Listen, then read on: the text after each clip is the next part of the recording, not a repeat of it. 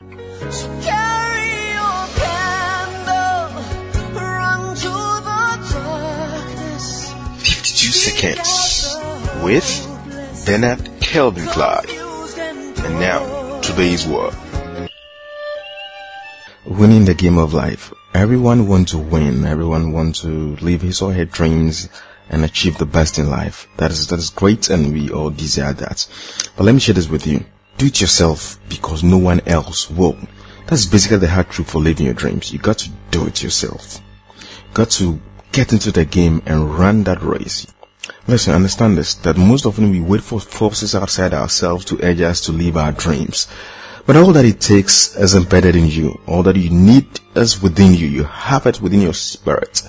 You got to live your dreams inside out, not outside in. Because nobody truly cares and is committed to make your dreams happen unless you do. You must act today to make that dream happen. If you act now and move, forces will come to aid you along the way.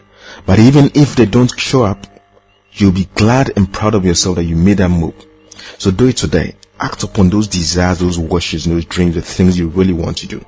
Understand this, anyone who believes in you and in your dream will sacrifice in a way to support you. It encourages in connection, in prayer, in service, and advice, and whatever you can think of to aid you. However, if they don't, nothing, and I mean nothing, will motivate them to do so. So if you find out that some of your close friends and family don't support your dream, hey, don't hate them.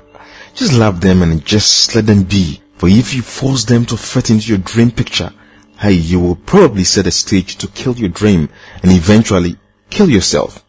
Understand that not all will share in your dreams, period.